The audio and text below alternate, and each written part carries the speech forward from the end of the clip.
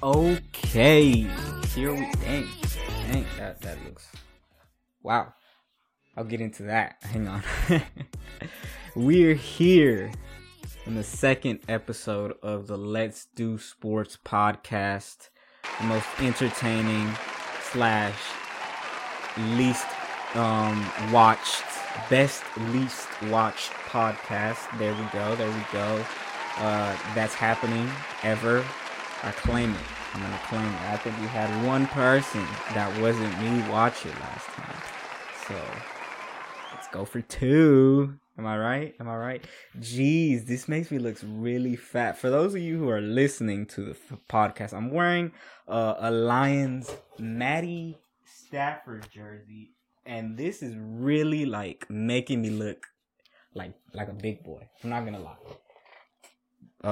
I'm not that big. Let me just prove it to the people who are watching the video. I swear to you, I'm like pretty average, but makes me look a little big. I'm not gonna lie, makes me look a little big. It's like an extra large. I found it. I saw it at a flea market. So this is real, because the dude that sells it sells like the real stuff, but he had it on sale because I'm guessing no one was touching it, because that's when, you know, Detroit, who cares? You know, it's Detroit. So yeah, I got the Matty Ice. Well, not really Matty Ice, but Matty Stafford. Got the Matty Stafford jersey. So we had an interesting time last week with sports. I felt like there was a lot that didn't happen. I will say a lot happened in the world of combat sports. I felt like a lot did happen. Not like too much, but it was an interesting week. I think there was KnuckleMania. There was the fight Brook versus Khan. And Fight Night Hill versus Walker. And there was a Bellator card, but I'm be honest, like, sue me, there was legitimately no one on that Bellator, no fight legitimately interest me on that Bellator card. But there was just a lot that happened that week too, so I couldn't watch everything, but I did watch mostly all the combat sports, and I watched the All-Star game. Obviously the season in the NFL is over, so there's not going to be much news, but we'll see. I'm pretty sure more stuff will be coming out, but it was a bit of a silent week, a bit of a nothing week when thinking about American football. Whoa, what are we doing here? Okay. So let's just get into it on our topics. Obviously, Fight Night results. We're going to talk a little bit about BKFC's KnuckleMania 2. Mostly the former UFC fighters fights. We're going to talk the Brook versus Khan main event. And we're going to talk the NBA All-Star game. Team LeBron versus Team Durant. And was probably one of the better ones. I think last year was kind of a little bit suspect, but this year they brought it back. I think 2 years ago it was pretty good too, or was it 3 years ago? One or the other. So let's get started with Fight Night. Johnny Walker versus Jamal Hill. Banger. That was a good show. These are the shows that are interesting, because I think originally it was supposed to be, what was it, Dos Anjos? Ooh, Dos Anjos versus Rafael Fiziev, and I swear it was supposed to be like Makachev Dos Anjos then, and then I think that fight is now moved to another card. And instead of Dos Anjos now, it's actually going to be Bobby Green versus Makachev. So that is just a lot. It's a lot. Wow. A lot of changes, but it looks like we're going to get Bobby Green And he just came off, I just spoke about it last week, a sensational performance against Nasrat Haqparast. And now he's going to get a chance to face a top guy in the division. Do I think he'll win? I think he can. I think there's ways for him to find the win, but I don't know now. Makhachev is that guy. He's starting to turn scary like Khabib. Not yet. He still looks beatable. He looks more beatable than Khabib. But you know what I mean? Like, he's probably gonna dominate. That's a scary part.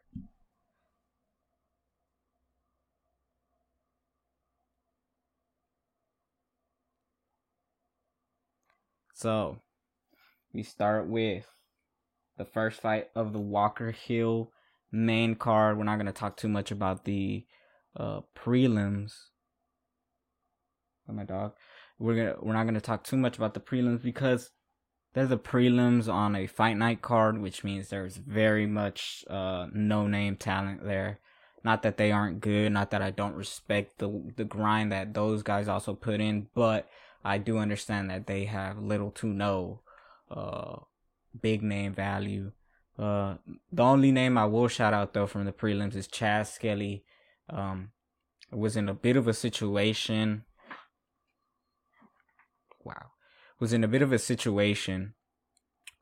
I think last year when he came in. So he was already in the octagon, and his challenger got some back. I don't want to say cramps because they were more severe than cramps, but he had some spasms. He had back spasms. He had back spasms right before they went out, right before they made their entrance, and he was in the octagon, and they sent him home. And I doubt they gave him like the win bonus. I'm pretty sure they just gave him like the show up money. That's about it. Hopefully they did at least. And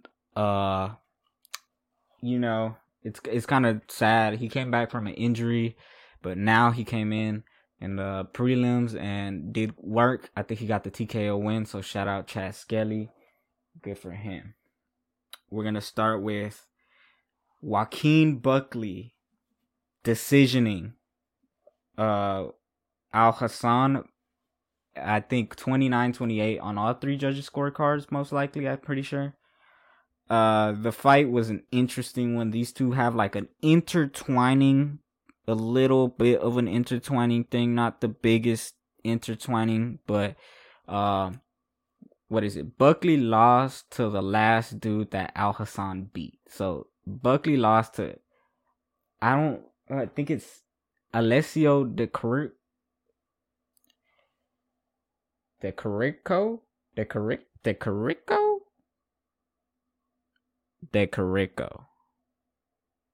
Let me look this up right quick. So I tried to look it up, and I should have looked it up on YouTube, but we're not going to spend so much time on that. Alessio De Carrico, I think he's an Italian guy, and that was the last dude that beat Joaquin Buckley. I think it was a head kick. It was not right after, but it was after those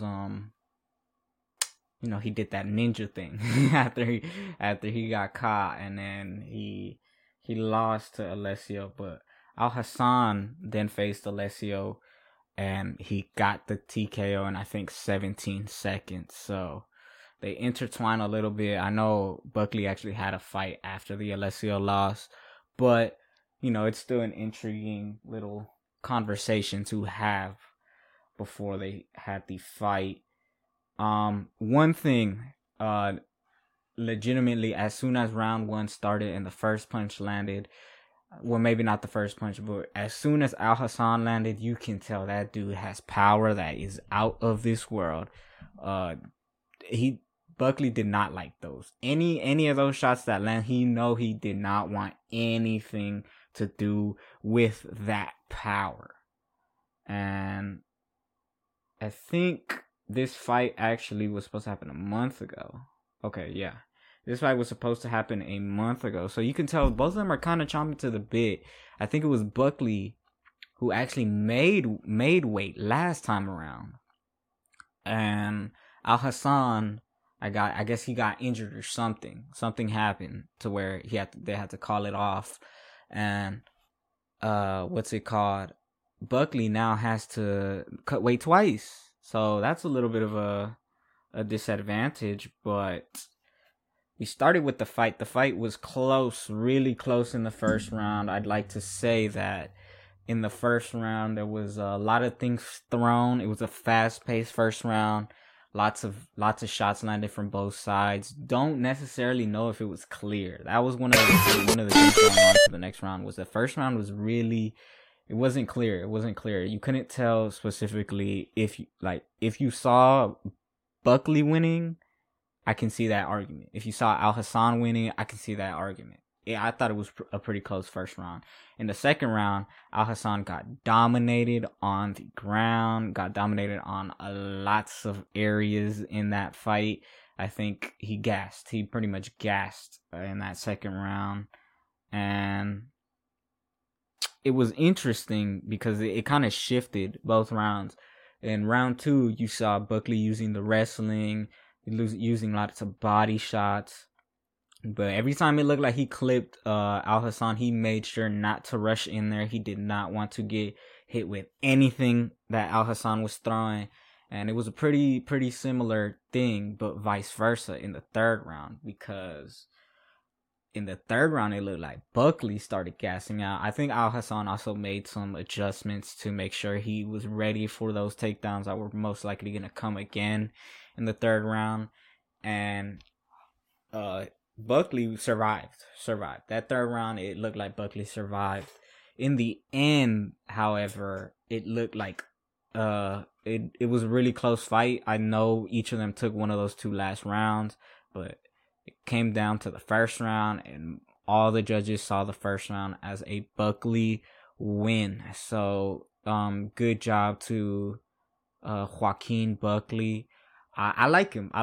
He had the special defense dude in his corner. I don't know if you've seen the dude with he's like, oh, all you have to do is turn it like that with like the gun. He wears the cop stuff or whatever, but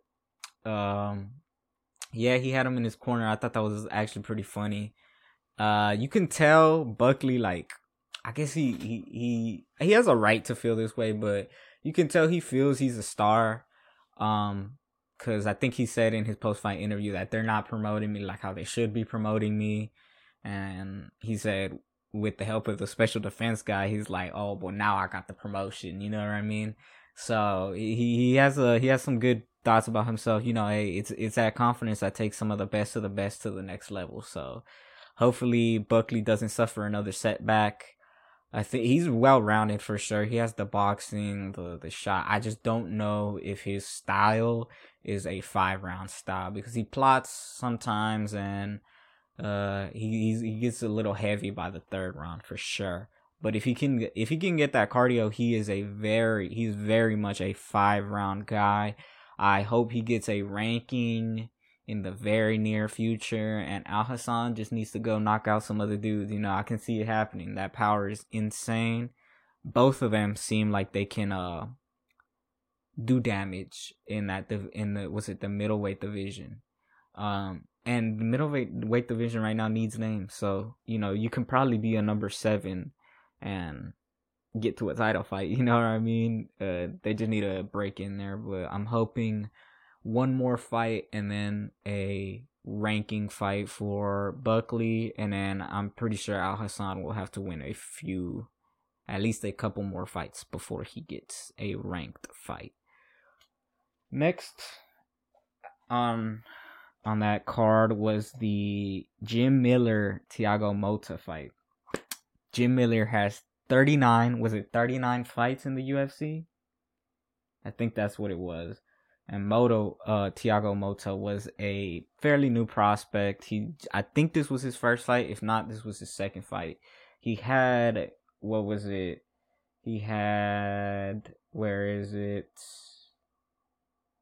I think he was either on the Contender Series or on some kind of tryout for the Ultimate Fighter as one of the commentators suggested. The fight was it was so and so. Shout out to Jim Miller for just being a dog in there. He made some comments closer to that, I think, in the end, where he was like, you know, he comes out there to fight, basically, is what he was alluding to.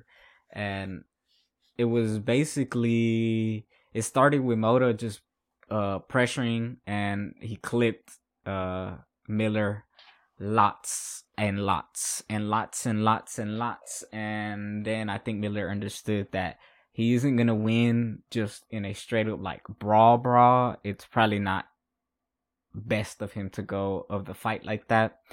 So he made some adjustments and utilized probably one of the most overpowered techniques in the UFC. In just, he not, because I would say a type, right? I would say what are the other ones, but I don't know if it's necessarily the technique or just the move. But what I'm alluding to is the leg kicks. He thrashed Moda's leg. That Moda's leg just, oh my god. It was bruised up. It was bruised up really bad. I don't know if he can check him. Maybe he just doesn't know how to check him properly. You know, Conor didn't know how to check him properly in the second Poirier fight. I remember Poirier saying that Conor would pick up his legs, but he wouldn't. What you would say, he wouldn't. I think you have to turn the leg a little bit. So he picked up his leg, but he wouldn't turn it. So I don't know if Moda just didn't know how to, or that's just what he just thought he could, you know, thug through it. He could get through it, but those leg kicks came in handy, because it would be a leg kick, 1-2, leg kick, 1-2. It was an interesting fight, because so they go into the corner. We see now Jim Miller has what he needs. He has the leg kick. That's what he needs to do. And you would think Moda's corner would tell him to check him. I don't know if they just didn't, or because, you know, they speak Portuguese. I was about to say Brazilian. They speak Portuguese. So I don't know if they just weren't thinking of that as what he should do. Because if they weren't, they should. Because his legs were getting chopped up, and it was a lot of the same. In the second round, it was a lot of the same. I don't think this is because it realistically went to another leg kick, and then Jim Miller threw, I think it was a 1-2, like a straight. I'm pretty sure it was a straight or a hook, and he clips Moda. Moda goes down, and he goes down hands behind back. Like, he's out of it. Hands behind back. He's not conscious there. He's out. And then Miller has to, you know, the ref ain't step in. The ref didn't step in. So Miller has to go in and finish the job until the ref steps in. And ref stepped in finally. You know, Keith Peterson, you know, he smells like cigarettes and beer, apparently, to Dominic Cruz. But he stepped in, and interestingly enough, because I thought the stoppage was a little late. I thought as soon as he fell down, you could kind of tell that he was out of it. But, you know, Keith Peterson gave him a little bit more time to get his face beaten. And Jim Miller said in the interview afterward that that he felt that the performance was great, but the stoppage came just a little too late in his eyes. But it was funny, but it was interesting to see like a contrasting view on commentary. Dominic Cruz said the stoppage was a great stoppage because he gave him time, and I don't know. I think Dominic is just kind of being consistent for sure. You can't call him inconsistent because, you know, he was getting his face beat in by Henry Cejudo, and he felt that the stoppage was a little early. But great fight by both of them. Jim Miller says he has his eyes on UFC 300, I think in 2024. Is that I think it's what it was. I don't even think that would be possible. 2024. It seems pretty soon. But we'll see. Oh no, actually, yeah, because we're like in the 30s. So yeah, it'll probably be sometime in 2024 for sure. So we'll look forward to seeing Jim Miller do it again, because he keeps getting these wins, and he's just a fighter's fighter. He goes in there and he just goes fight. He just goes to fight. That's what he said he does. He goes in there, he goes to fight.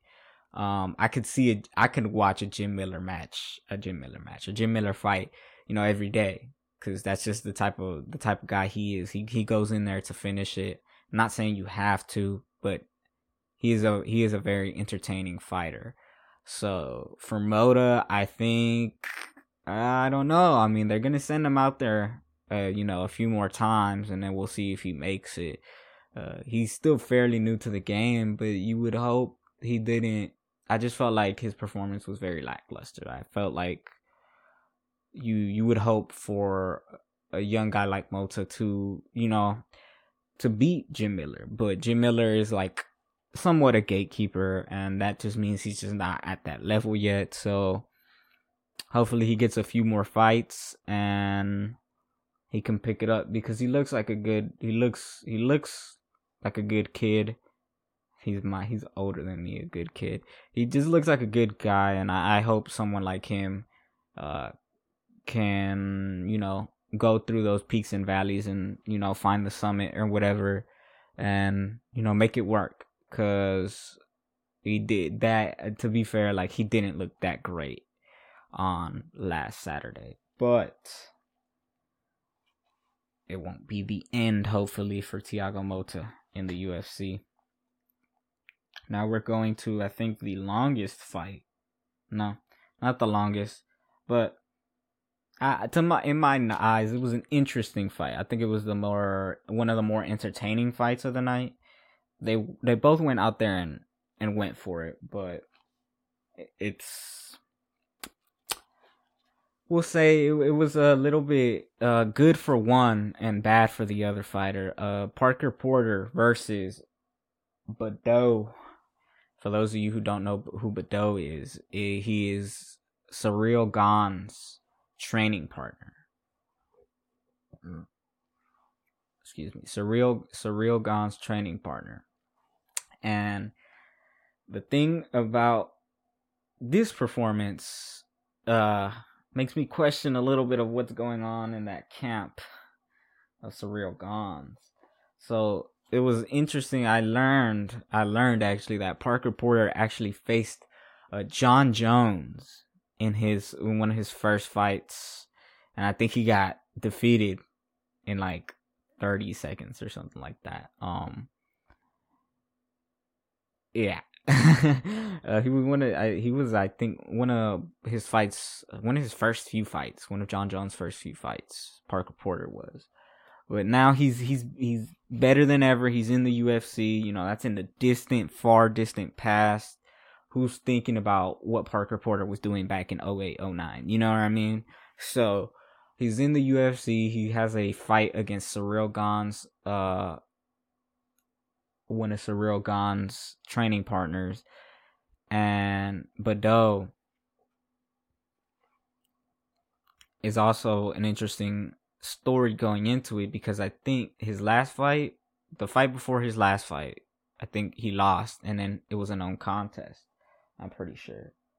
Or no, so he came off a loss and then a no contest. So there's no wins on his UFC record.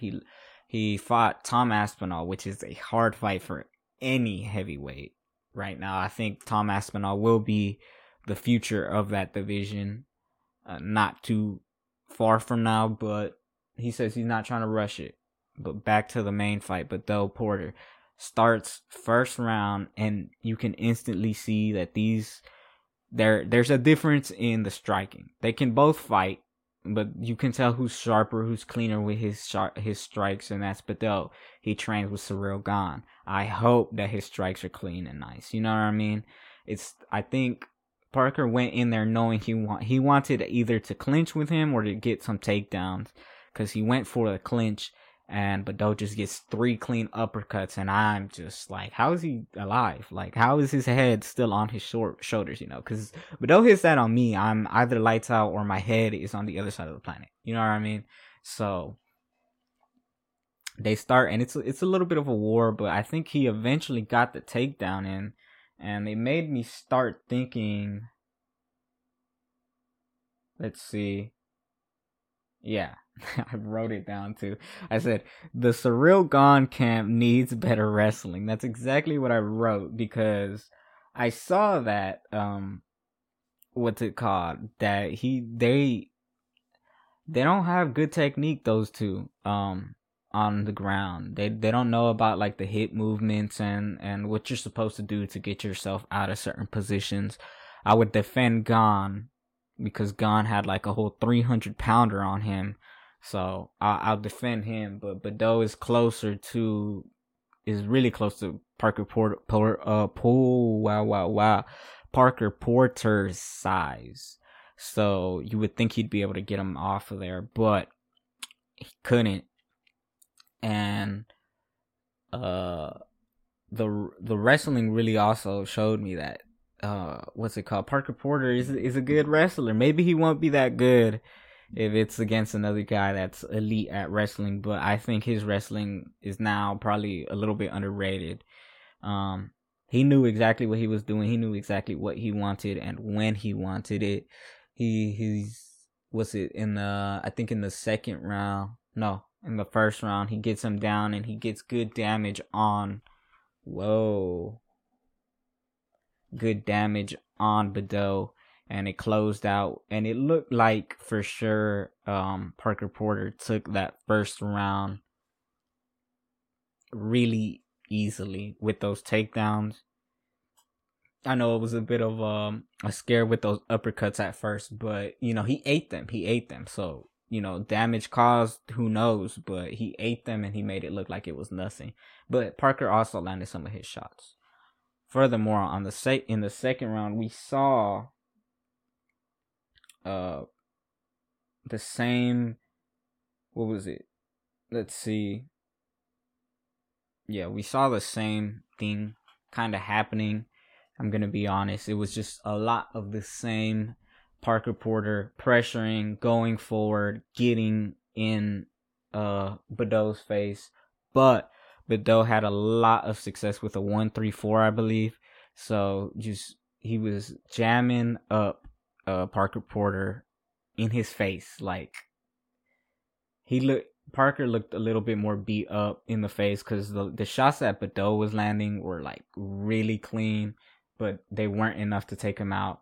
And then he started wrestling again, and there was one time where I think he got a slam in. So Parker Porter gets the slam, gets the pressure. And it was interesting because you could tell, I think a little bit after Porter's last takedown and Bado got back up, that Bado actually started hitting combinations. That's why I mean about the 1-3-4s.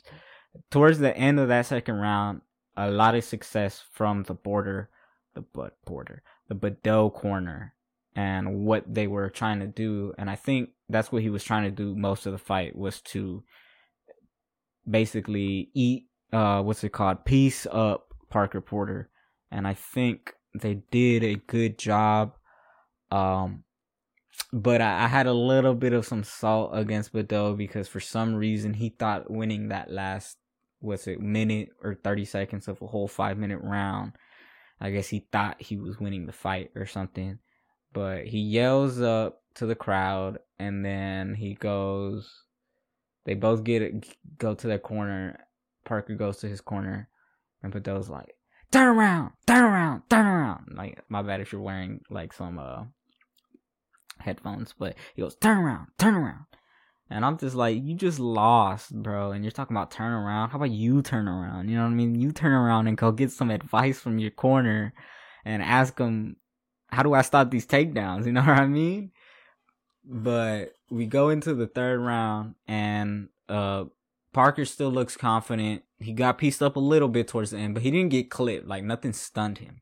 But he did get pieced up a little bit. It looked like he was going for the same attack with the takedowns, But this was a different round because I guess all that time on his back, Badou finally caught his breath because he came into the third round and he was hitting everything and not getting hit. He kept clipping up, kept clipping up, kept clipping up, kept kicking up, and clipping him. So he kept clipping him the whole. I think the first 2 minutes of that round were all Badou with that, Badou with this, and Badou with that. He hit him with everything. No kicks, not much kicks, but his hands were tight, and he was hitting up Parker Porter right in the nose. Wherever he wanted to hit him, he was hitting him. But Parker Porter finally got the takedown he was so desperately looking for, because there was some bad attempts.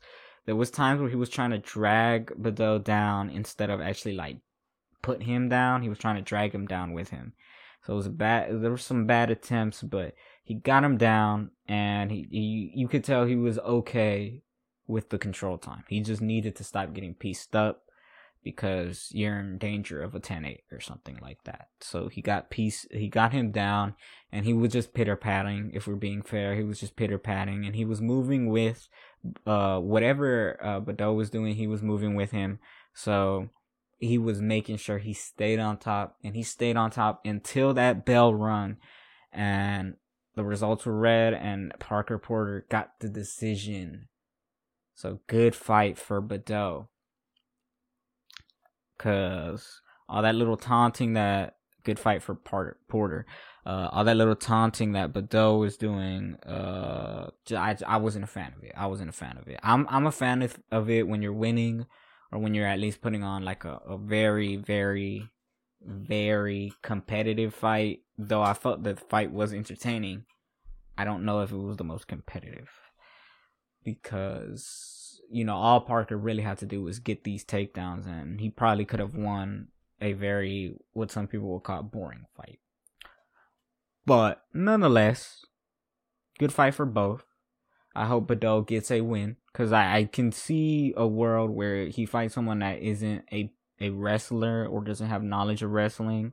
I can see a fight where he could probably win. And there's a lot of people on that ranked, that are ranked that probably could lose to Badou, but it wasn't Parker Porter. So another interesting tidbit though, before we move on to the next fight, was you can like really hear, after they announced Parker Porter the win, I 100% believe, I don't know what exactly it is, right? But you can hear Paul Felder saying, "Really? Are you serious? You got to be kidding me." Something like that. And I'm pretty sure he wanted to interview Parker Porter, just to congratulate him, let him get some words in, let him, say what he wants to say. But I guess they felt like they were strapped for time or something along those lines. And he didn't get to interview him, and you just hear him throwing a fit like, What? Are you serious? Really? Stuff like that. You got to be kidding me. So no interview for Porter, which I thought was kind of sad, because he just put on like a good showing. But I think they thought they were going to go over a little bit, because I think now you have 2 of the first 3 fights going to decisions. But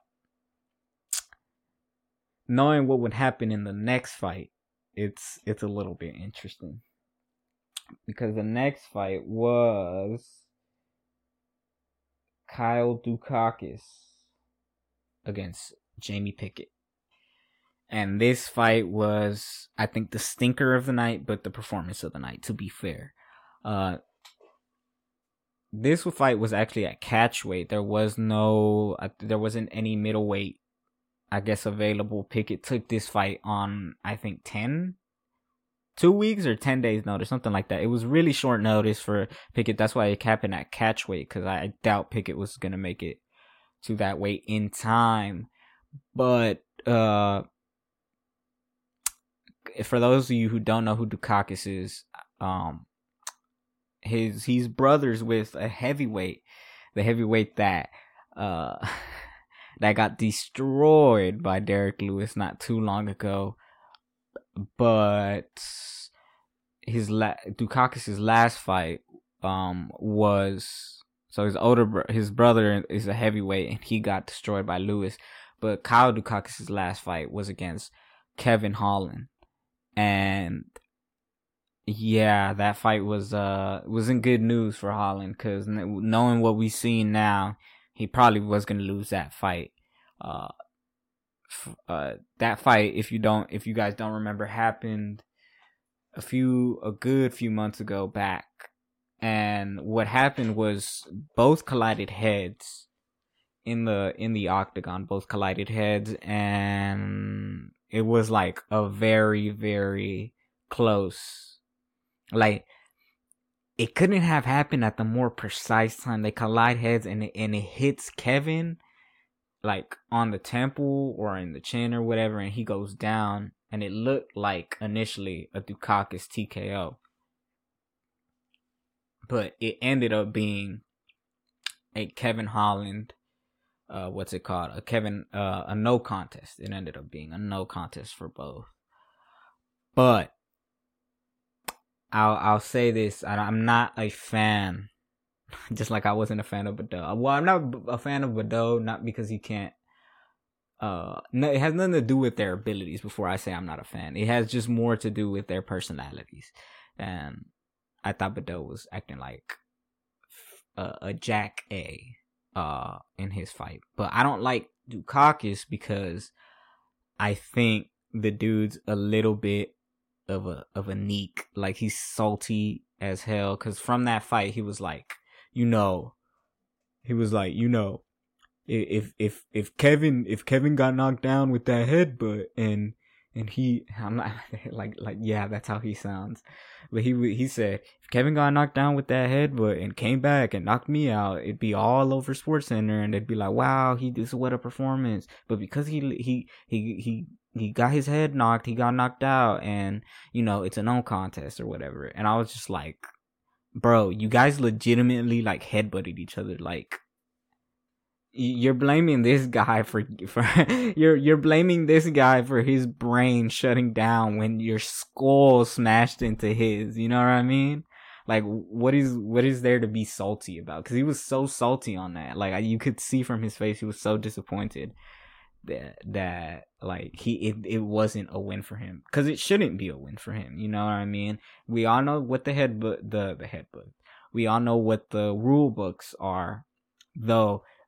The UFC has a lot of tightening to do on what they consider knockdowns and a downed opponent. I'm not gonna start this conversation, but we all know they could do better. We know one thing that's illegal is headbutts, and that's what happened.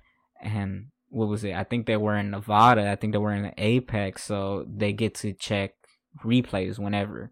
And so, you know what the rules are, and if something that happened that kind of breaks the rules happens, it's going to be a no contest or a DQ, and it was a no contest because obviously it wasn't.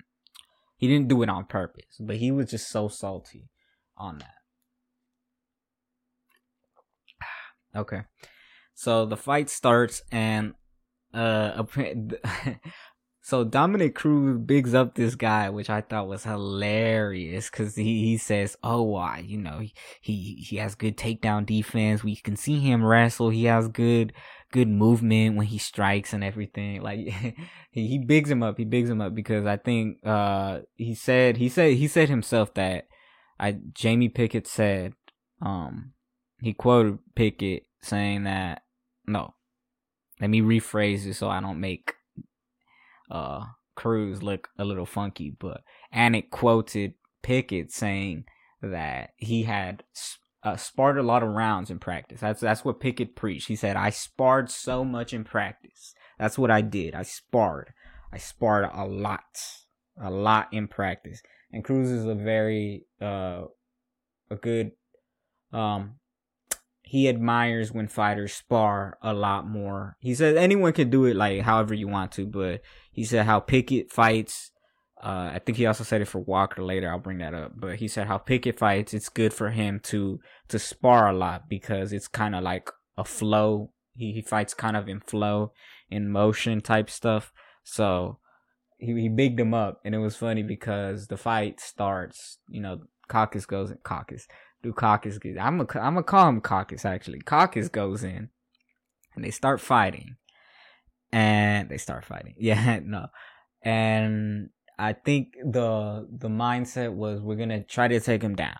And get the ground and pound, because I'm pretty sure, I don't know what it is, but I'm pretty sure Dukakis has a decent wrestling. I don't know if he's a wrestler, but like looking at the first few minutes of the Holland fight before the knockdown, before the headbutt happened, and looking at this fight, he's a real good. If he's not an actual wrestler, he is a good anti-wrestler, because he understands what he has to do on the ground, and he took Jamie Pickett down pretty easily and kept him down there for most of that fight. It reminded me of the Blood Diamond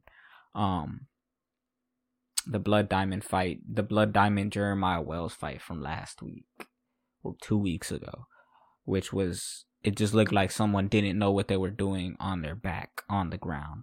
So what we saw was a lot of nothing from Pickett, to be fair, but I mean, so Dukakis just does his work on the ground, ground and pound, tries to get the submission in.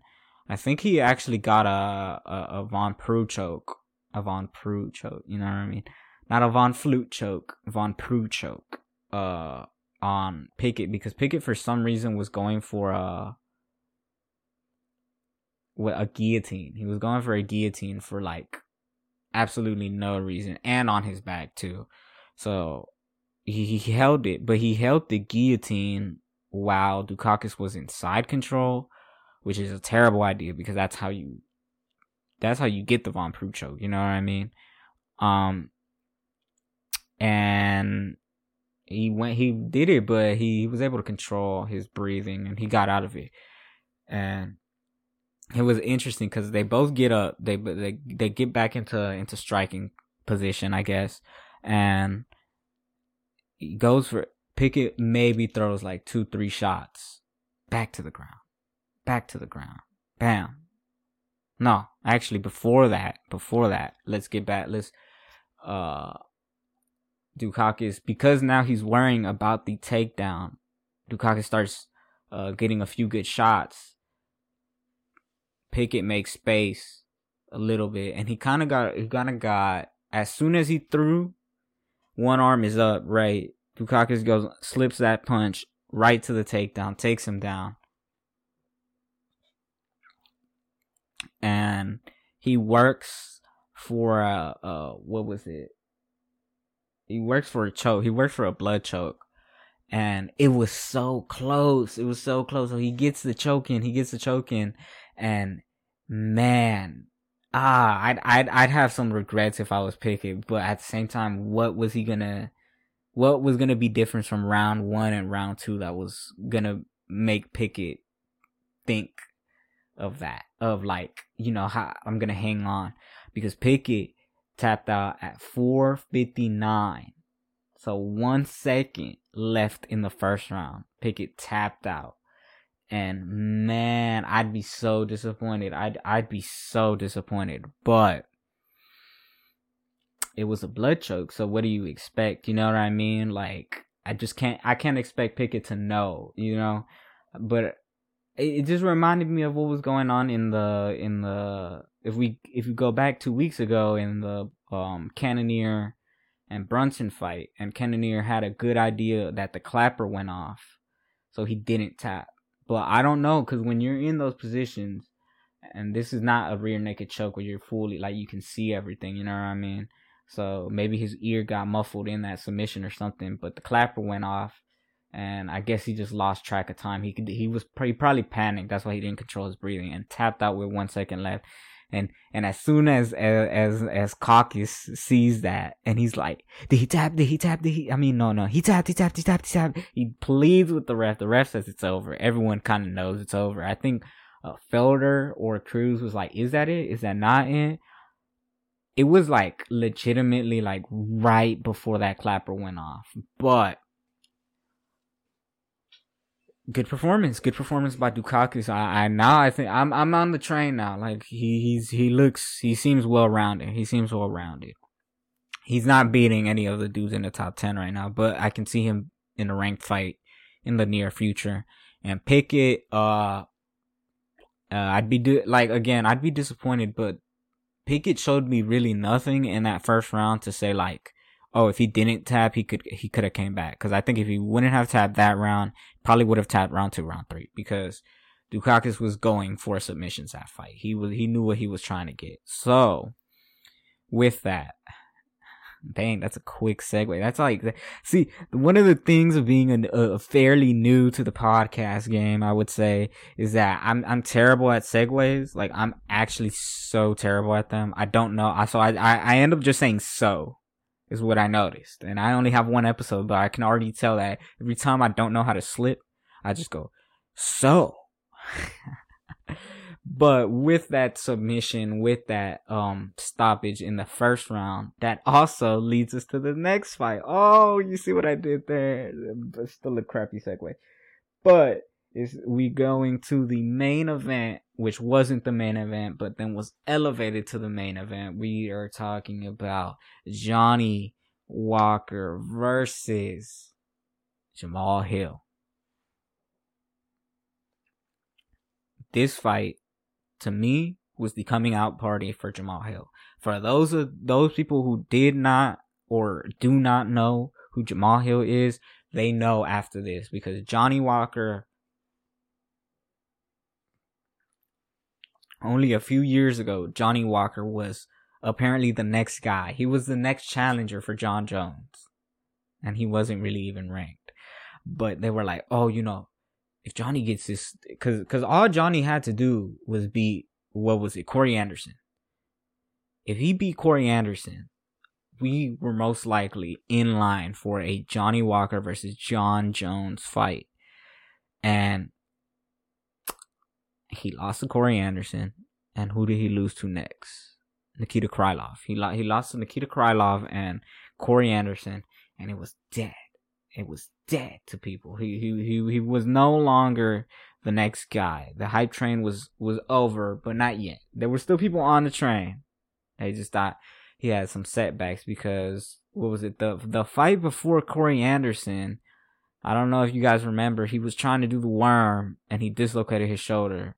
And then from that, the injury, like his arm was never the same. And it wasn't until that Corey Anderson fight, dude got knocked out. And now we're here because he gets knocked out, TKO'd by Krylov. He beats Misha Sarkinov and then loses to Thiago Santos. So now he is 11th or 10th in the rankings, or 12th in the rankings, something along those lines. And Jamal Hill is, an up and comer, so he's kind of like in a gatekeeper type of way. But both of them came in, and both of them, at least in my eyes, one of them needed this win more than the other, for sure. Jamal Hill is still, 30? Well, I'm pretty sure Johnny isn't that much older than him, but Jamal Hill has less miles on him in MMA. I think Jamal Hill started when he was 26, so pretty late when thinking about MMA and everything. But that he just has no miles on him. He has 4 years, and he's already top 10. So the dude's insane.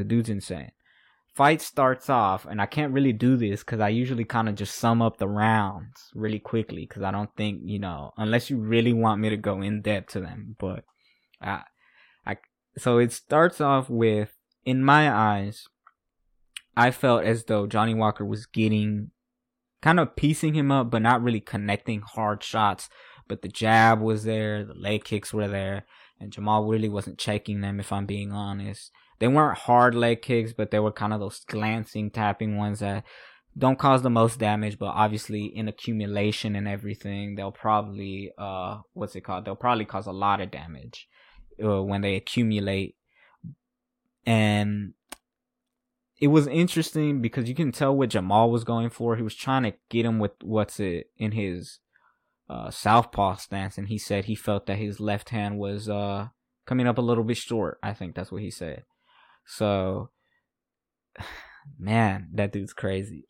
So in fight, he makes the adjustment to not to switch to orthodox. That's what he went for. He went in fight and he switched to orthodox. That's legitimately, that's impressive, because there's no one in the corner is telling you to do that. You know what I mean? No one in your corner is telling you to do that. When it's an in-fight adjustment, to me, that shows a lot about the fighter, because that means that he knows he can change this from what he's doing. He can change something up just a little bit, or he sees something from his opponent, and he's like, if I do this, I can find a way to beat him, or this could lead me to some more success in the round.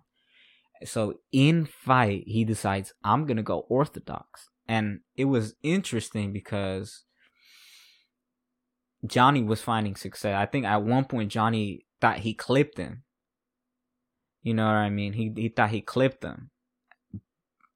That's how much success, whether it be in Johnny's head or in real life, because I thought Johnny was winning that round till the switch. Because when he switched orthodox, it looked like Johnny didn't exactly know.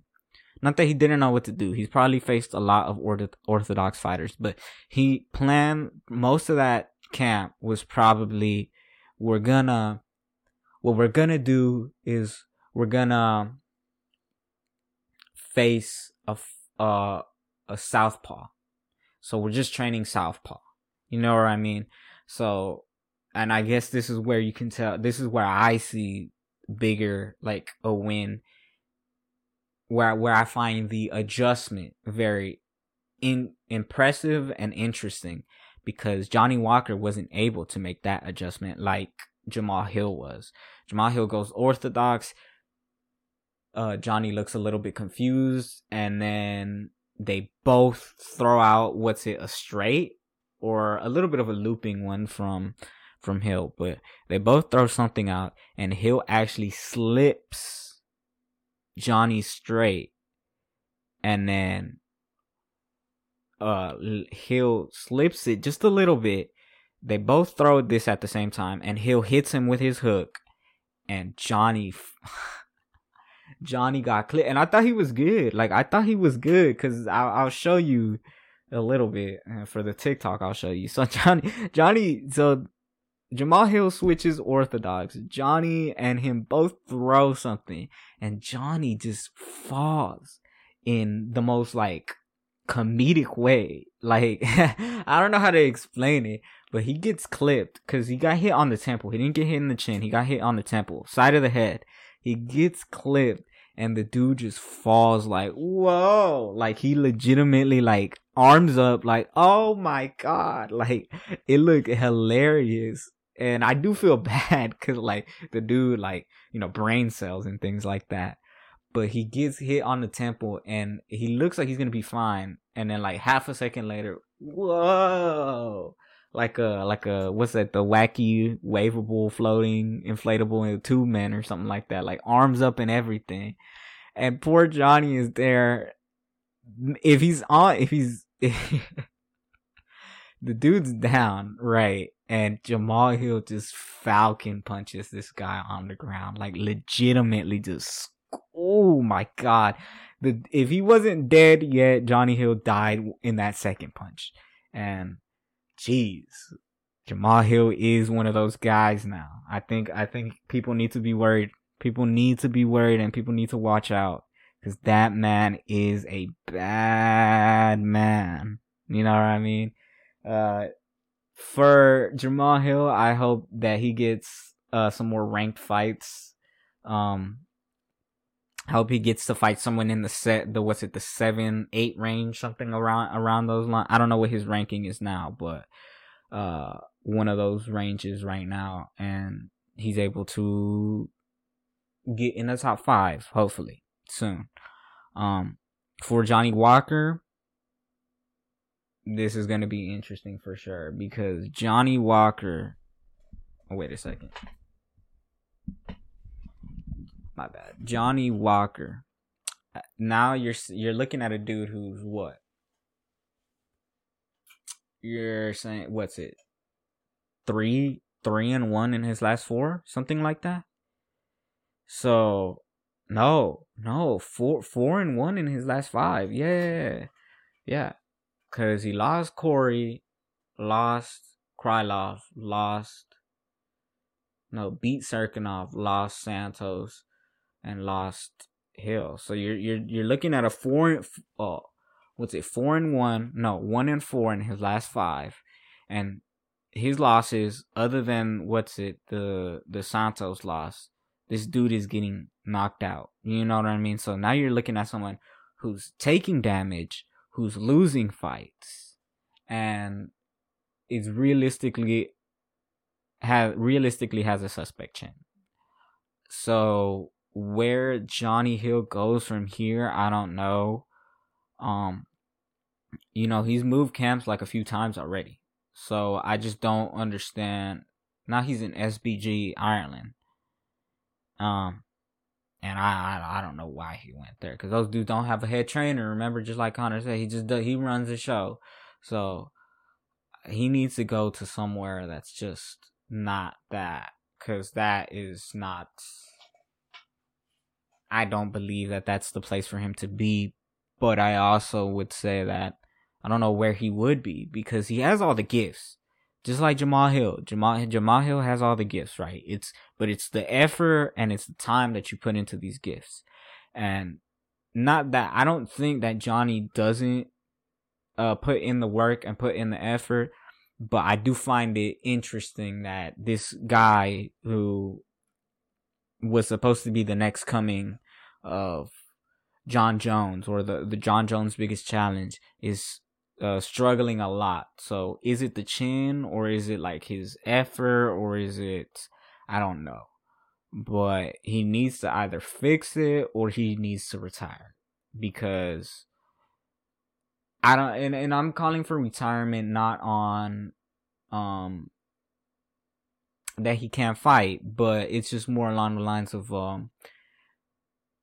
you don't want to see the dude get CTE this early, get brain damage this early, you know what I mean? So he's in an interesting spot. He's in an interesting spot because he's probably going to lose his rank, and if he doesn't, he's going to be probably like number 15. So there's a lot of guys in light heavyweight that I can see him lose to, and lose to badly. So he has to find a way to really see. If he can't be well rounded, then he has to really like exploit what he's good at and make it his own. Because I just feel like there's a lot to be desired with a Johnny Walker, and there's a lot of potential that you feel is being wasted if he can't figure this out. But all in all, good performance from Jamal Hill, who will be one of those guys, and if he's not a champion, he will be a contender at some point. So you see that again. So speaking about knockouts, there we go. Look, speaking about knockouts, Chad Money Mendes, he signed a deal with the UFC's biggest competitor now. He signed a deal with BKFC, and I find this like interesting, because I didn't know. I knew Mike Perry signed, which we'll get into later. I knew Mike Perry had signed. I had no clue Chad Mendes signed. And the dude that he faced, Jesus. So the dude is called Fames, right? I'm gonna pull this up. I don't like being on my my phone during the podcast, but so I look up Fames, right? And so apparently this dude is like a singer or something like that. He's like a singer or something, like a YouTube rapper or a YouTube singer. This dude, man. So they look like they belong. Like, I'm not gonna lie, Fames went in there. He looked like he belonged in that ring. Like, I'm talking about physical shape, right? We're gonna get into like the details of the fight, but we're going. They look like they both should be in there. You know what I mean? And I was happy to see Chad Mendes like that, because I don't know about, like, you know, some people will talk about this later, but he looked good. He looked good. And the dude looked real sharp. He looked like he knew what he was planning to do as soon as he got in there. And as soon as I can open this thing, I want to look at these notes right quick. Okay, so Chad Mendes TKO's Fames. And so when they both came out, like I said, they both look like they belong. Funnily enough, Chad Mendes walks out, and the banner and like the LED screen or something like in the back still says Fames, and it's just like, come on. Because that's Chad Money Mendes, you know what I mean? The dude is he looks good. He looks good. He apparently said that he felt great because, you know, in MMA you have to transfer the leg kicks, the jiu-jitsu, all that stuff, the boxing, and the wrestling. But in BKFC, you know, it's just boxing. Realistically, it's boxing but bare knuckles, and so, you know, he doesn't have to put the stress on his body. It's more just like, you know, the boxing skill, like the hand speed, all that stuff. So,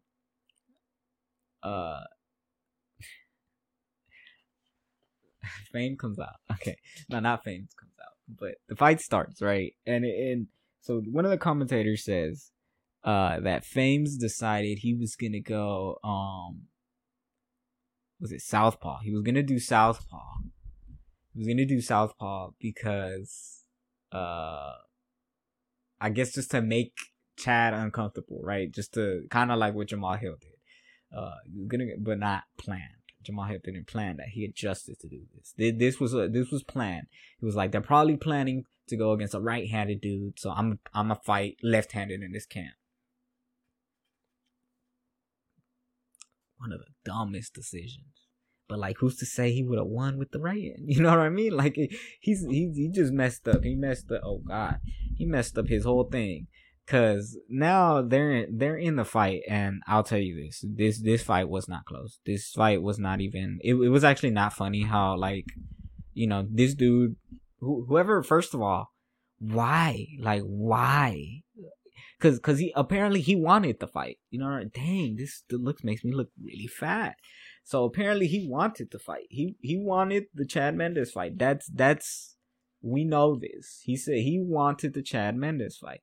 And my question is, why? Why would you do that to yourself? In what world is that a good idea? Like, yeah. I'm 1-1 in BKFC. Oh, let me fight Chad Money Mendes. Like, come on, bro. Come on. So pretty quickly you can tell Chad is going for an overhand. Like, he's trying to hit an overhand. Every combination ends with this right overhand. And jeez Louise, like, interesting decision by him. So let's see. Let's see. I'm sorry. I'm laughing because I'm looking at these notes and I'm just like, geez, man. Like, I was really just ripping into Fames like the whole fight. But let me read some of the actual good, not good, but like, because I wrote some stats, and I wrote Fames couldn't handle Chad's pressure and struggled throwing anything off the back foot, which is true. Chad basically pressured Fames the whole fight, and he couldn't get any shots off, because I'm guessing he didn't like. I guess he thought he was gonna impose his will on Chad Mendes, but Chad kept throwing those power shots, and he was missing Fames can slip pretty well, at least when the shots are coming from that far away, and that noticeably away, and he slips him, and I'm just like, dang. So what is he gonna do? Because Chad eventually knocked Fames out 4 times, but in that first round, it was just like, what is he really gonna do? Because he's getting off like jabs, he's getting like pitter patter shots, but he can't get a power shot off because he's just on the back foot, just on the back foot, on the back foot, on the back foot, on the back foot. He can't solve this puzzle right now. So round 2 comes up, a lot of the same, and I think that was the first knockdown, if I'm not mistaken. Chad hit one of those shots coming far away, and dude went down. Went down easily. Shout out to Fames though. He ate that. He said, I got hit, I'm gonna get right back up, and went right back to getting his ass beat. You know? He went right back to it. He went right back to getting his butt whooped. And the dude gets clipped. Shot after shot after shot after shot. Not getting clipped, but he's getting hit. But nothing big. So I think it was at the start of the third, there was a little bit of a problem with, because I think they started hand fighting, and they said in the rules of BKFC you can't hand fight, and I was like, so this is really just, that's why I'm calling it really just boxing, like really just boxing, because you can't even hand fight or nothing. I thought like the difference was you could do like, I don't know, I thought you could just do more than what they let you do, because it's really just boxing. Like, it's really just boxing with bare knuckles, and if I were to do that, I would just, you know, get into boxing. But boxing with bare knuckles it is. And they kept hand fighting, and the ref is just, you can't hold hand, you can't grab hand, and these two, they're just out here grabbing each other's hand like they love each other, bro. They're grabbing each other's hands. And the ref, and then you could tell, like, at one point, Chad was just starting to get annoyed with this dude. Like, he's like, God damn it, okay. Because it's a force of habit. You know, this dude, his whole career, you're telling me he can hand fight, and now he can't hand fight. You know what I mean? But I think by there was 2 knockdowns in the 4th, I believe. 1 in the 3rd, I'm guessing. And man, so he got knocked. Fames, we go to the 4th round. Fames gets knocked down. What was it, the 5th? Jeez. Was it the 5th? Am I lying? I guess I'm lying. I don't know. But what? So he gets knocked down 1 time. But one thing I hated, actually, I'll point this out before. Every single time Fames got hit, like got knocked down, he got up and he would try to get like such a schmarmy, such a sleazy fucking shot. So, you know, when they stand you up for the 8 count and it's you and the ref, and then obviously your competitor is kind of out of the way. Chad was getting it kind of close, because why wouldn't you take advantage of what you just did? You just knocked him down, try to pressure him, get another knockdown. I agree with it. But he wasn't getting close, and he wasn't doing this. So he would get up, they would separate, correct. And then as soon as the ref moved out of the way, just go right for a straight or looping something that Chad wouldn't notice because he's still getting helped out the way. So he tries to hit those. The idiot misses like all of them but one. And then this dude was getting beat, man. The singer was trying to sing his way out of this, man. Fames was getting beat. And it looked at the last knockdown, he didn't want to go out there anymore. You could tell. That last knockdown, hands on head, butt up in the air. Looks like he's gonna twerk, bro. Type stuff. Knees on the ground. And he just doesn't. He gets up, and then I think the ref knows. He looks at his face, and Fames is just on.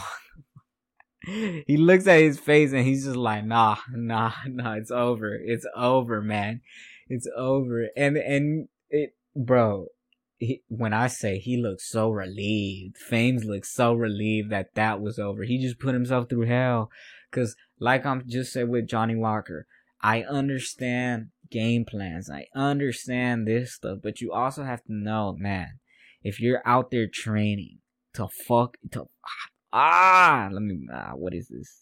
111. If you're out there and you're training to freaking fight, man. You're out there training to fight, bro. Like, to fight. You know what I mean? You're training to fight, man. So, and this dude, instead of doing what he's good at and exploiting it, he's saying, I'm going to just fight a whole different way from what I fight. You know what I mean? And I guess you can make that argument too for Chad. Chad has never fought like this before, but he's fought in a, you know, he has more than 2 fights. Chad has more than 2 fights. He's maybe not a Hall of Famer in the UFC, but people remember the name Chad Mendes. You know what I mean? So, man, it's an interesting one. It's an interesting one for sure, cause I just believe that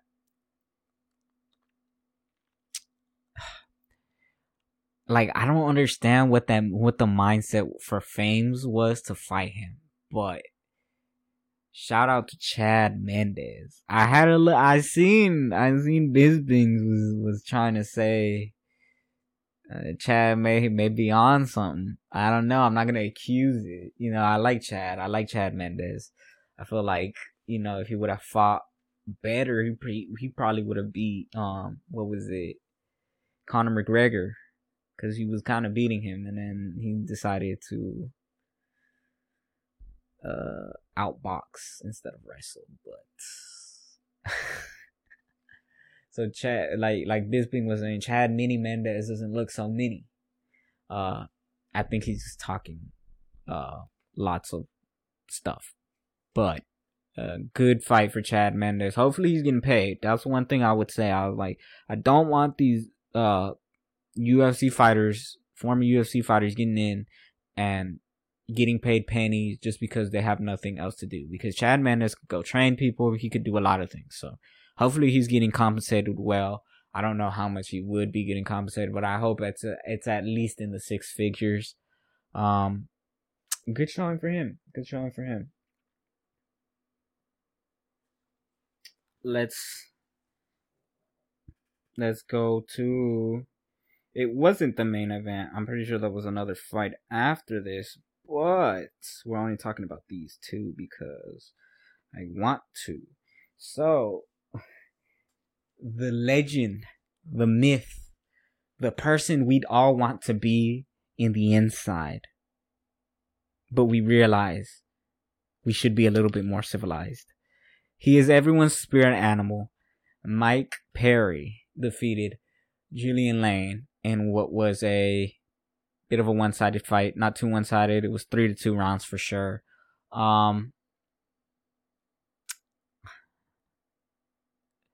We'll say that... Let me get a sip right quick. So this rivalry started, one of the nights... One of the KnuckleManias. No, I mean one of the BKFC cards.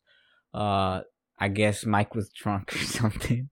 I think he even said he was a little drunk, and they were out there, kind of just arguing. I guess like middle school children, but it was interesting because it's Julian Lane, you know, let me bang, bro. So let me bang, bro, against Mike Perry is like a fight that I never knew I needed to see, but I needed to see it as soon as I heard that this was announced. And they weren't the main event, which is like, man, I hate that they like believe that couldn't be a main event, but I guess cause there are hardcore fans of that sport now, of that promotion now. So I mean, I guess you have to also kind of like, you know, you have to do what you have to do. You have to, so, man, I just felt like that should have been the main event.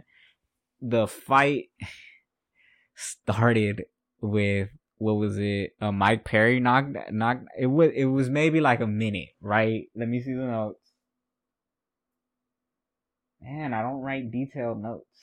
I just put within a few minutes of the first round, Perry scores an early knockdown in round 1. This one thing I will say was Julian Lane has a very sus chin, I guess. Dude was getting knocked out at his tail, but I mean, Fames was too. But those two had a war. Julian, I'm not going to go too deep into the details because it's like, it's kind of irrelevant when thinking about it in the sense of like, what this was, because this was not for title contention, but it was It was a fun fight. It was a war. Perry won 3 of those rounds. and the knockdown. And they gave a 10-8, I think. So it was what, 48-46. It was 48-46 on all 3 judges. So Mike Perry, these two had a war. What's it called? Perry, this is what I was gonna mention actually. Mike Perry, I'm thinking this probably leads back to even some of his. That's why his nose messed up, like by Cerrone, I think, or whoever. He keeps his head. No, it was the Luke fight, but he keeps his head, like, he doesn't move his head a lot, so he gets clipped a lot, like a lot. And I seen that, and I was just like, geez, man, he's eating him a lot. I don't want him to lose to Let Me Bang, bro. You know what I mean? But both of them just kept throwing. Like, there just really wasn't too much like technique per se. But it was obviously, like, it wasn't a bar fight, but it was a good, interesting fight from both men who decided to go out there and put on a show. And thinking that, so the results are red, and Perry's like, hey, you shouldn't have said that though. Like, it was so cringe. It was so weird. Like, it was weird. It was just weird. I'm gonna be honest. You shouldn't have said that though. You know, you shouldn't have said anything. You shouldn't have said what you said. Cause, like, that's messed up. And Julian Lane's like, oh, no, bro. He's out of it. You know, he just got his butt whooped, like, for 3 or 5 rounds. And the rounds that Julian won were, like, he had a good jab. Like, he landed a few, but compared to what Perry was landing on Julian. And I felt like there should have been more knockdowns in their work. Because there was a lot of times where Julian touched the canvas and they let it go. But I just feel like, you're telling me someone's punching you hard enough to where you have to touch the canvas? Like, is that not a standing knockdown? You know what I mean? It is what it is. Good fight by both. You know, they're doing stuff that we probably couldn't do. But shout out to just the GOAT. Shout out to the GOAT, Mike Perry.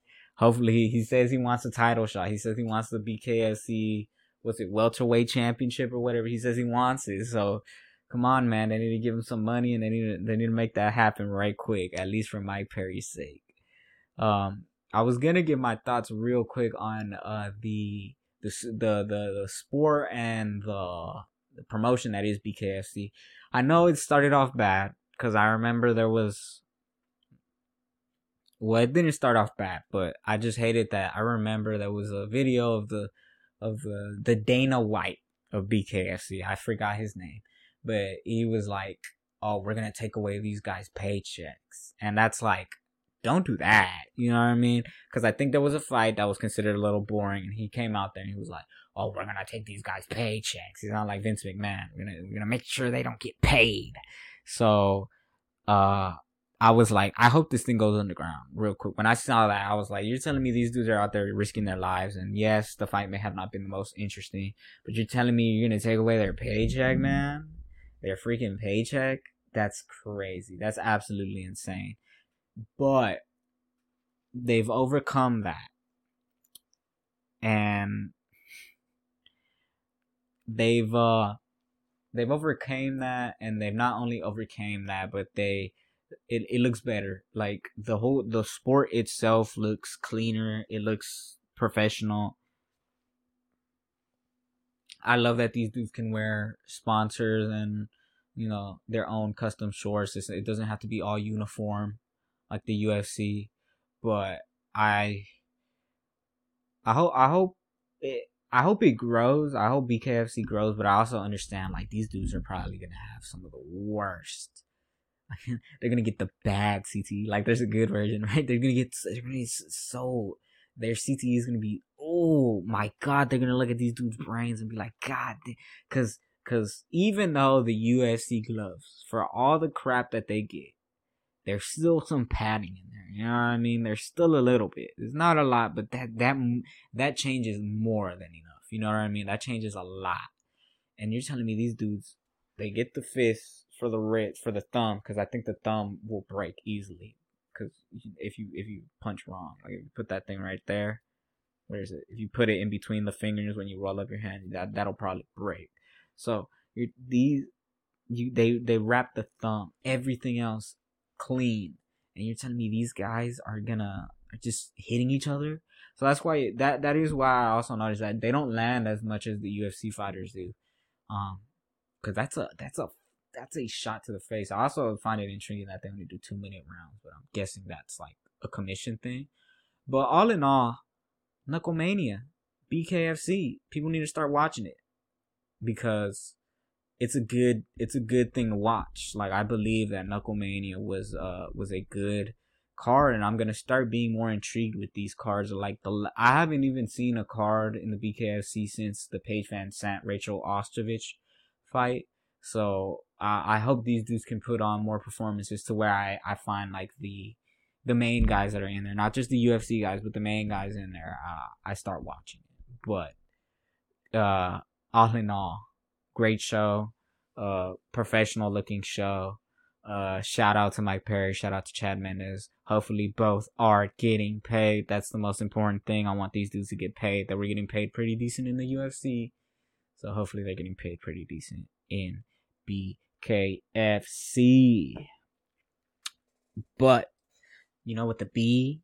No, it doesn't work. It doesn't work.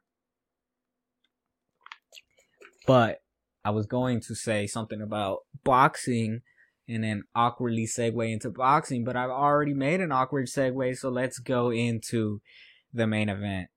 We'll go in first. We'll give a good shout out to Vidal Riley, who fought on the undercard of this Kell Brook versus Amir King Kong main event card. He fought on the undercard and he basically destroyed his opponent. There was nothing more to be said because there is nothing more to be said. He outclassed his opponent, and I'm happy for him because he can finally box. I know he was struggling with a back injury. He was supposed to fight like on one of the trailer cards, I'm pretty sure, but he was struggling with a back injury, and he couldn't make it to that card. But he's now, let me move this chair up right quick. Apologies. He is now in the UK fighting, which is great because one of the things that also stopped, not just the back injury, but the pandemic hit. The pandemic hit and he legitimately couldn't fight. Like, you can't fight because you can't go like overseas and stuff like that because COVID and that. So he was able to fight in the UK, and hopefully he gets more fights in the UK and can be a champion cruiserweight. Hopefully. But good performance by him. I hope to see more of Vidal Riley. For those of you who might be intrigued with Vidal Riley, or feel like you heard his name, he was KSI's trainer in the infamous but immortal card that is KSI versus Logan Paul. He trained him for the first 2 fights. He says he won't train him anymore, but we never know. They're good friends. But now going into the main event, I'm not gonna speak a lot on this because this is like, I knew when I saw this like announced and everything, I was gonna be underwhelmed. So we have Amir King Kong versus Kell Brook, and it just, I was intrigued with this. Let me get in the center of this picture. I was intrigued with this fight.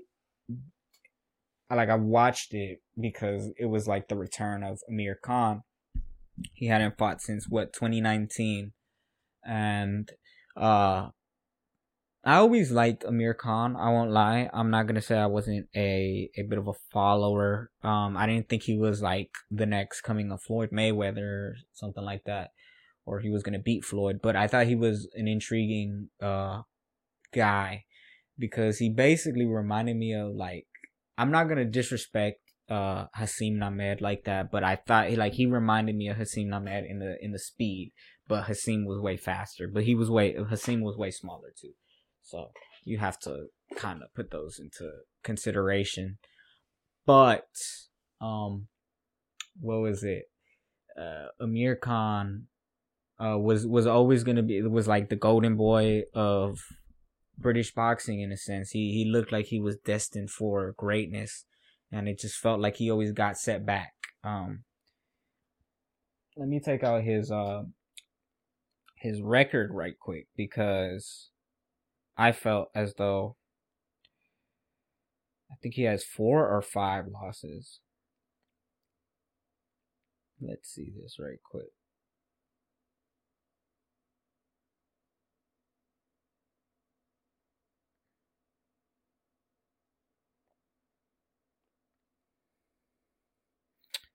Oh, ooh, I found some interesting things right here. Okay, so he's 34-6, and his first loss came to, where is it? Bredis Prescott. I remember this. He lost in a minute. He lost in a minute to Bredis Prescott, and it was interesting because I know the backstory to that was, Prescott had knockouts, right? He beat certain people, but at that point he was fighting like very low level, where there was really no footage on him, so there was really no way to really like study him. And Amir Khan got caught. He got caught twice, and very early. So what was it? After that, he went on a little bit of a run, beat Paulie Malignaggi, Sab Judah also. And what was it? He lost to Lamont Pearson, who I've never heard of, to be fair. And I know he lost to Danny Garcia. I remember that because that was pretty early. But so, and he has a Marcos Maidana win. Good for him. And I remember this is where I was gonna say. So, Amir Khan, obviously, a great fighter. I just felt like he struggled to get over the hump, and I think he gets discouraged really easily. I'll say that much. I think he gets discouraged a lot. But like I remember, what is it? I remember when Kell Brook, because they both share a similar story in the sense of, I think Kell Brook also lost to one of the main guys, Amir Khan. Yeah, so Kell Brook lost to Golovkin, Errol Spence, and Terrence Crawford. Those are like, let's get this straight. If you lose to Triple G, Errol Spence, or Terrence Crawford, there's nothing to be ashamed about. I know he got TKO'd by Spence, and he got KO'd by Crawford, but those dudes are they're Triple G. I think he only got a decision. No, he got TKO'd by all of them. I'm lying. Oh Lord. Okay, but all in all of those dudes are world class guys. If I were, obviously I'm not a boxer or nothing like that, but if I lost to those 3 names, I'm not mad about that. I take that on the chin and move on, and that's what Brook has done. He's moved on since his Crawford loss. What was it, in 2020? So both of these dudes have time off. Kell Brook 2 years ago lost to Bud Crawford in 4 rounds, and what was it, 3 years ago? No, he beat Billy Dib. Okay, so in 2019, in April 2019, was it Terrence Crawford, Amir Khan, and he gets TKO'd in round 6. It was a really weird thing I'll talk about real quick, but before that, so he gets hit in the raspberries, we'll say. He gets hit in the raspberries real hard, and he just said he couldn't go on after that. And what it looked like was he was looking for a way out. It looked like he was looking for a way out. Because, Bud Crawford is on a different level. I like him. I like Khan a lot, but it just he looks like he gets very much like, jeez, he gets very much like when it doesn't work out, he kind of gives up. He's not a quitter, but it just looks like it's on his face. Like he's like, dang, I can't solve this. You know what I mean? And Brook took his break, and they both took a break. And both of them took a break. They got beat up by Bud Crawford, and they took a break. They come back, and it's just So one thing I didn't know. So they're walking out. One thing I did not know was they go into this fight, and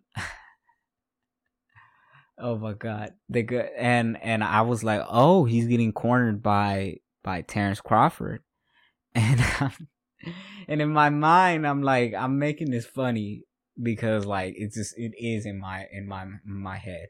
This dude got his butt whooped, his ass beat so hard, like that he was like, he has to, like, I have to learn from him, because if he beat me up that bad, like I gotta learn from him. So now he has a team with Terrence Crawford. They come here and they're here to do the thing, to fight, to do the thing. Jesus Christ, to brawl, and oh my god. The fight starts off as it would. Both are feeling each other out, and I at no point did I feel in my mind that Khan was gonna win that, even during the fight. I just felt like he's just been so far removed from boxing as a whole to like want a fight, and so when he came back, I was intrigued. I'll point this out because there isn't much to speak about other than he was outclassed and out cardioed for sure, and he lost in a sense. Brook went in there and fought a fight that Khan was always going to struggle with. Even in his prime, he was going to struggle with. But, you know, Khan he was always a speed guy. I always remember him being a speed guy. But, you know, when he gets pressured, it's hard for him. It's hard for him when someone pushes the pressure and makes it ugly. And it's always been hard for him because his chin is very it's a suspect one, to be very honest, I guess. Someone pointed out to me that right now we should either be very afraid, because there's a little conspiracy I made up right quick. It's not real, but Amir Khan for 3 fights, the 6th round. It's the 6th round. He needs to find a way to beat the 6th round, because against Canelo Alvarez, he was KO'd in round 6. Bud Crawford, like I said, round 6 out of 12. Brook, round 6. So, if he can get out of round 6, he could be a world champion. But honestly, it was really nothing. I didn't feel that there was anything, not in training, not in anything I saw, that made me think he was going to beat Brook. And purely for the fact that I just felt like he didn't really want that fight, but it was probably just enough money for him to want the fight. Like, yeah, you know, if you give me a few more, I'll say yes. And that's what he did, and he said yes, and there's a lot of things I do for money, but I don't know if I'd like to get my ass beat for that much, for whatever they're paying me. But Amir Khan, I think after the fight, said his love and passion for boxing isn't there anymore. And I would counter that with, we knew this. Again, this is why I questioned the fight being booked in the first place. And this is why I don't think so. He has 3 weeks to enact his rematch clause. I don't think it's gonna get reenacted. What's it? Reactivated. I don't think it's gonna be activated. I think he's gonna ride off to the sunset. I think this is, unless he faces someone like that low on the totem pole, maybe in a few years, I do not feel like he's coming back to boxing anytime soon. The dude just doesn't look like he wants to do it anymore, and which is a good thing, you know. Like if he found other ways to make money, and you don't have to box, I hope he's happy. I truly believe that he probably is happy, and that's why he just can't find the passion for boxing anymore. They say, it's hard to get out of bed when you're sleeping in silk pajamas. So hopefully he has the most silk on his pajamas, but it was a bad performance by Amir Khan. And I just hope he's not in there anymore. I truly hope he's just not. I truly hope he's legitimately, like, he doesn't want to fight anymore, because he's just there to lose. He's like legitimately just there to lose. And I don't know. I don't know if Amir Khan needs to fight.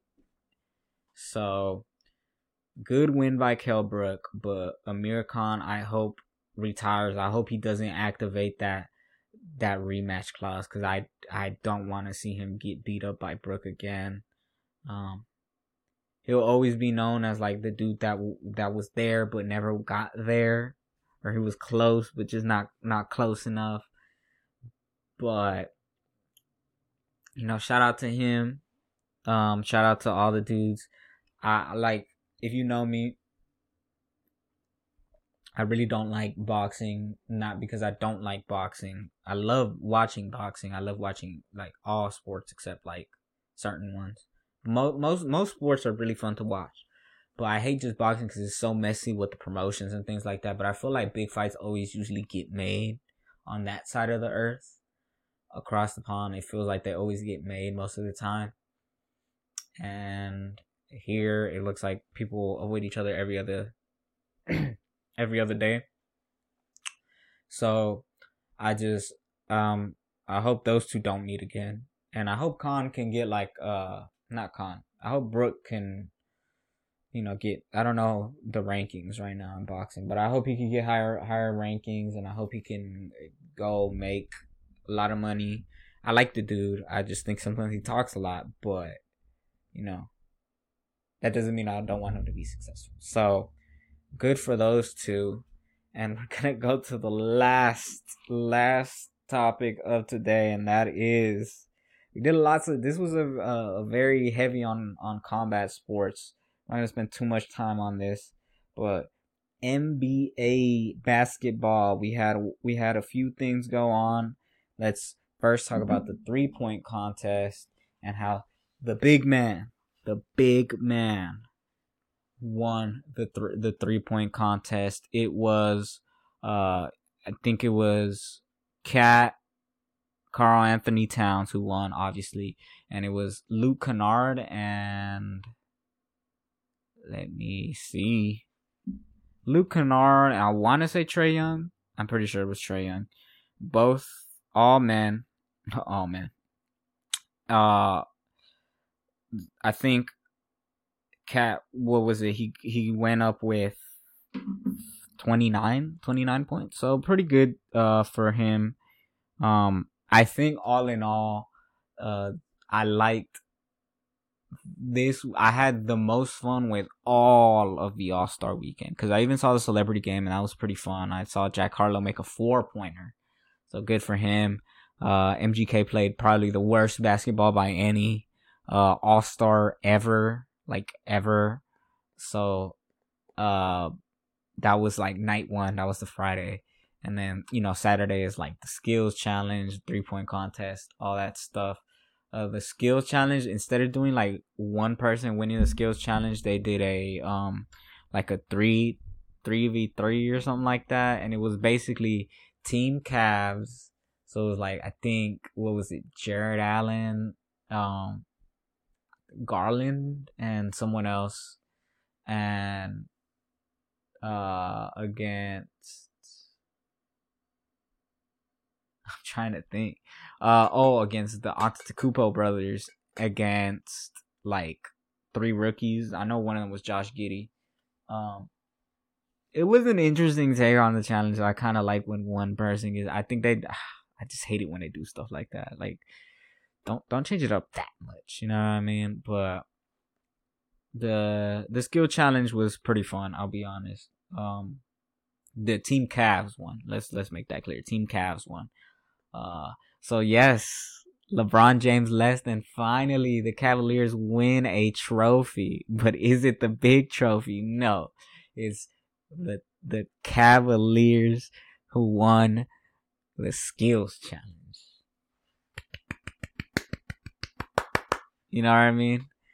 Good for them. No, actually good for them. It was a good performance by them. They beat Team Rooks and Team Antetokounmpo, who that team gets carried. Like, I'm gonna be honest. Like, man, I think they were third, because I remember the rookies doing pretty well. So yeah, I think they're just big, so it's hard for them to like get down the court and everything at a fast pace. But shout out to Team Cavs for winning that all elusive championship.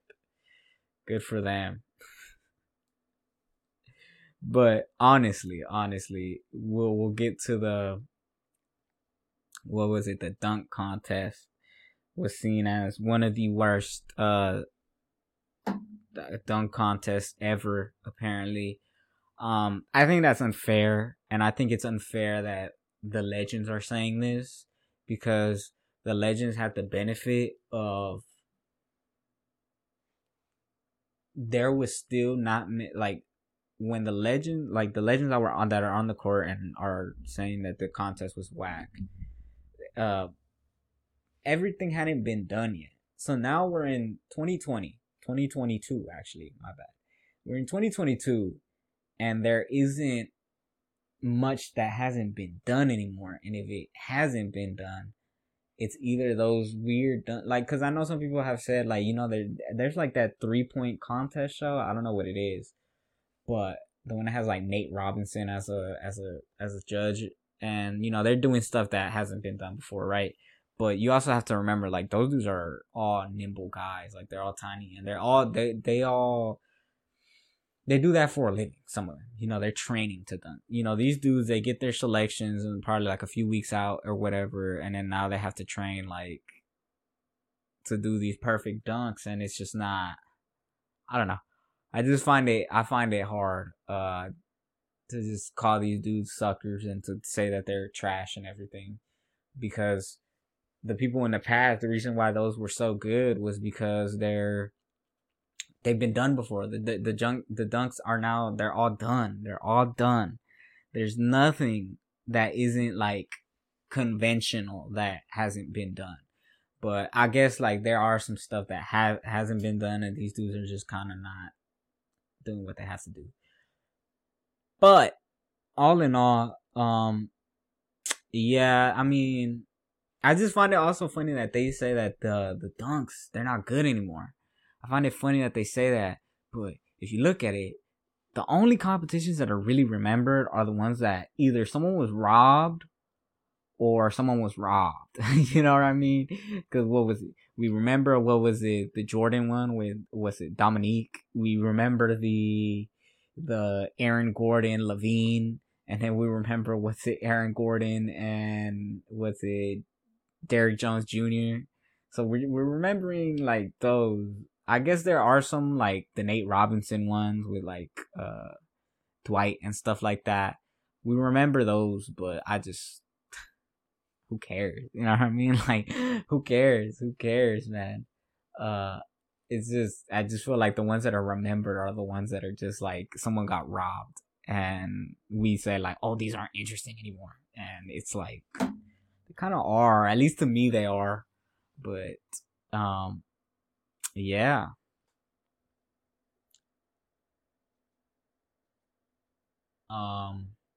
Getting into the last thing, the very last. So now we're at the All-Star game. Let me see. Let's see the, what's it called? The All-Star game lineups. Cause I had a little bit of an opinion on these, but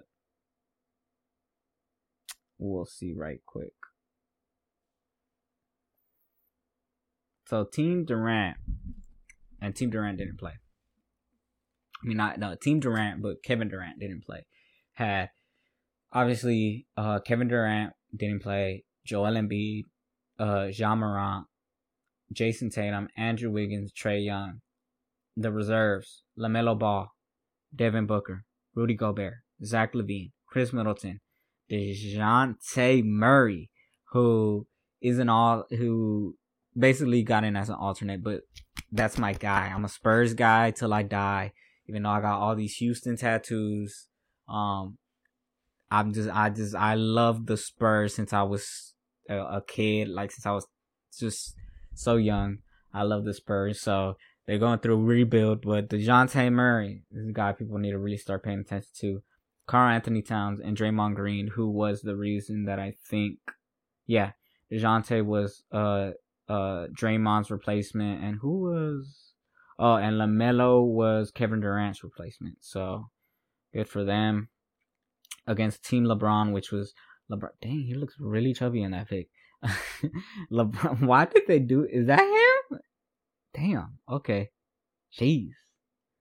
Man, one day he's not gonna be there though. I'm making fun of him, but one day LeBron isn't gonna be there, and I'm gonna miss him. I hate him. He beat my Spurs in 2013. I have nightmares about it. But I'm gonna miss him. But why he looks so chubby in this pic? If you go to the All-Star starters in the NBA page, they gave him this profile picture, but he just looks so chubby. Like, I guess a smile or something, but I feel like they did him dirty. Maybe that's just him though. So you have Giannis, LeBron, Giannis, Stephen Curry, DeMar DeRozan, and Nikola Jokic. Jared Allen, who replaced the injured James Harden, Jimmy Butler, Luka Doncic, Darius Garland, Donovan Mitchell, Chris Paul, and Freddie Van Vliet. Those were the All-Star teams. One thing that I was saying is these All-Star games usually get to like 160, and for a second they looked like they were on pace to score 200. At least in my books, I was like, they're really about to score 200, huh? So it started with a 45-47 in the first quarter. Team LeBron with 47, Team Durant 45. Then Team LeBron took their gas off the pedal for a second, scored 46, but Team Durant scored 49. Close game. Both teams scored 45 going into the fourth, and in the in the last quarter, LeBron hit the game-winning shot and won it for Team LeBron. LeBron needs to start acting like he don't care about these games. Like, let's be 100% honest. This dude knows that he cares about these games. He's won all 5 since they started doing like the team captain thing and stopped with the East and the West thing. He's won all 5 of these games. Stop acting like you don't care. You know you care. You know you care. Even though he might not even be saying he doesn't care, but I know he takes these games more seriously than the average person. Cause he had to hit that game winning shot, and I'm just like, this is scripted. Like, this has to be scripted, man. This just has to be scripted. Like, how is it that the Team Durant leading the whole game, and I'm like, okay, I'm gonna be back. Okay, I'm gonna be right back. I change. I do something else. I come back, and I see 161 to 160. I'm watching. I came back for the final possession because I watched it, and I'm like, oh crap, because I think they had someone was on him. It was like a point guard. And then Joel Embiid just runs to help. He just runs to help. He gets his hands up, but it's too late. LeBron had shot it, and man, was it a beauty. He shot that beauty so good, but he hit the shot too. And so Team LeBron wins 163-160. And I like the whole, like, getting to a certain score. I feel like that makes it the more intense. I feel like they should do kind of something like that on the regular season or something. You know how they want to do an in-season tournament? They should do like a gimmicky one. And it should be like first to score like 100 or something like that. because I feel like if you do first to score 100, like if it matters to certain players, like they'll play some good defense. You know what I mean? But it was a fun. I legitimately think this is one of my favorite All-Star weekends, just because. And the celebrity, obviously, some people don't even care about it, but I usually like the celebrity game. But I feel like obviously it's gonna be filled with like C list, a lot of C list. But I feel like there was a lot of like known names. Was it Machine Gun Kelly? Like I said, Jack Harlow, Quavo, a lot of people, or a good amount of people that you would know. Skills night was good. Some people say that the dunk contest was bad. I'm gonna give them the benefit of the doubt and just say it's hard to come up with something new these days. You know what I mean? Like it's kind of hard to come up with something new these days because just everything has been done in dunking realistically. But and the actual All-Star game was a fun game, one of the funner games of the season. And it was an All-Star game. And I just, I thought it was a good game. Some baseball player, let's talk about that shit. Some bum baseball player was like, man, that was racial undertones, bro. I'll call it right now. Like, I'm gonna be honest, like, racial undertones. Because it's like, he was like, unless it's baseball or NHL, all other sports should just stop. And I'm like, you really just pointed out, like, the sports that have, like, the most, like, white folk playing, like, you know what I mean? Like, replay. You don't fake when a pitcher throws a 90-mile-per-hour ball, and it's just like, huh? First of all, who asked? Like, who asked? First of all, my thing is just like, who's asking a white dude on their opinion on basketball? You know what I mean? Like, who cares? Like, why did he feel like he needed to even say anything? Because no one's asking his opinion on basketball. We're asking if people have questions on baseball, I'm pretty sure there's even better questions to ask, better people to ask than him, because he sounded clueless when he said that. Again, racial undertone. I just feel like, why is it NHL and MLB that are like, they need to stop doing all-star games? Yeah. What do you mean by that? But all in all, decent sports week. What do we have coming up? I know we have another UFC card, so we have Makhachev versus Bobby Green, like I pointed out earlier. So we'll do that. We'll review that, and then I don't think the NBA starts again until what's it? Oh no, it does. So when is it? Oh, I'm lying, man. Okay, yeah. So we'll talk about some key games during the week. And then after that, we'll see what else is in the news and what else we can, what other events happen. We'll talk about those. Thank you. This is, we're going to try to keep these going quicker. I know this was a long one, but I just felt like there was a lot to talk about. So thank you for those who listen. Thank you for those who haven't listened that will listen to this one in the future, because I hope they will. This has been the Let's Do Sports podcast. So let's go and do some sports. Huh?